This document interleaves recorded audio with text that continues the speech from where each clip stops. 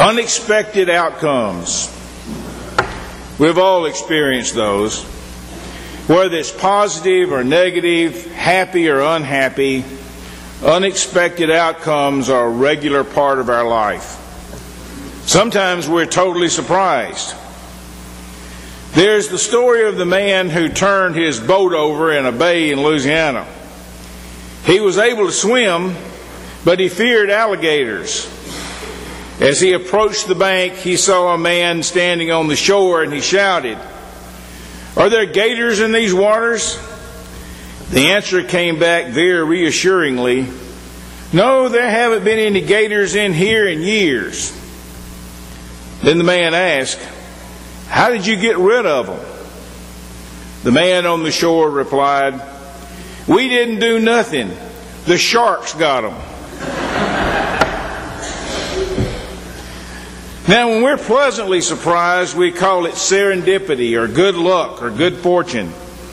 We even sometimes take credit for it, giving ourselves a pat on the back as though we had really planned it all that way. Like when a new recipe turns out better than we expected, or even when we experience a small bonanza in the stock market.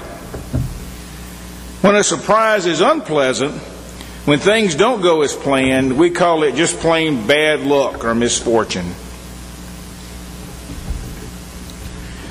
But it's really the wise person who uses this as an occasion to reevaluate and to make their own actions more compatible and to try to learn.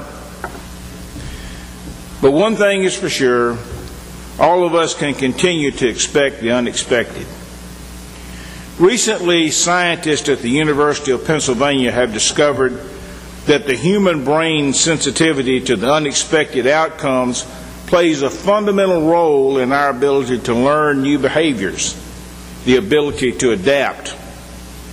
Scientists have discovered that this is present at the cellular level.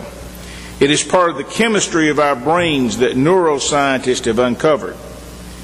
They have in fact determined that an unexpected good outcome, good fortune, or good luck is remembered less well than when we have a bad outcome. Bad outcomes tend to stay with us, and that is how we learn. Our gospel reading today is a continuation of a series of parables that Matthew records that Jesus has made for us in the 13th chapter. Now, these are difficult parables. Most deal with agriculture and household scenes, and the cultural context of ancient Israel would demand, for this is what the people understood. Now, Jesus explained the parables that we heard the last 2 weeks, but we're left completely almost by ourselves to interpret the 5 stories that Matthew relates to us today. Remarkably, most of these deal with the unexpected, outcomes that the Jewish listeners of the time would not have understood. Who would expect that such a tiny seed as a mustard seed would produce such a large shrub? How could something so lowly and so small be a symbol of the kingdom of God? In the times of Jesus, yeast was a symbol of corruption and putrefaction. In the parable of the yeast, the original language says that the woman hid the yeast in the flour. The yeast was really a rotting piece of bread. She hid it in a large amount of flour, able to feed 100 people. But the result was that the entire batch was rendered leaven. How could such a good outcome be produced from something so foul, something so repulsive? How could the kingdom of God take hold in such an unexpected way? When Jesus told the parable of the treasure and the parable of the pearl, none of the people could grasp, and his disciples could not then believe, the price that Jesus would have to pay to bring the kingdom of God to all of us. How he was to pay that price upon the cross. And yet, looking back from our time, we know that that was the point of these parables. In the parable of the net of fish, they were surprised, as we sometimes are, that the point is not that God will condemn the evil of the world, but that Jesus is assuring them and us that the righteousness of God will be accomplished in the end. And in our time, we continue to experience the unexpected in the kingdom of God.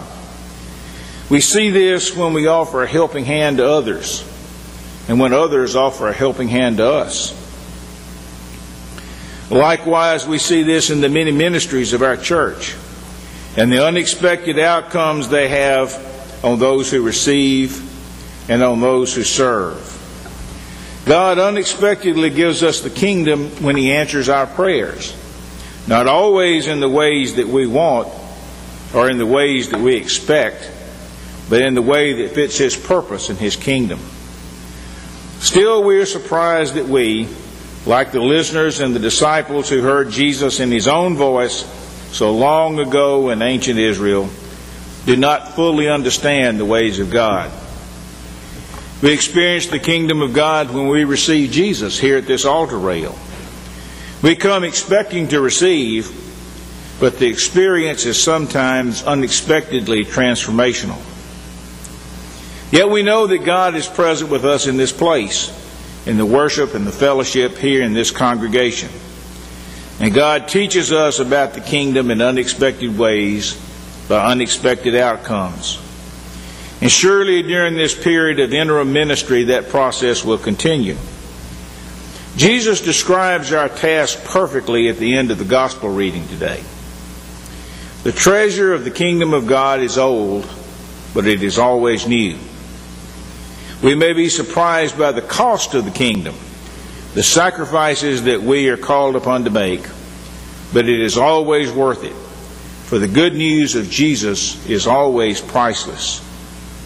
The Apostle Paul offers us his wonderful words of assurance about all things in this beautiful language of the reading today from his epistle to the Romans. Paul writes, "For I am convinced that neither death, nor life, nor angels, nor rulers, nor things present, nor things to come, nor powers, nor height, nor depth, nor anything else in all creation will be able to separate us from the love of God in Christ Jesus our Lord." So it is with us today. Thanks be to God. Amen.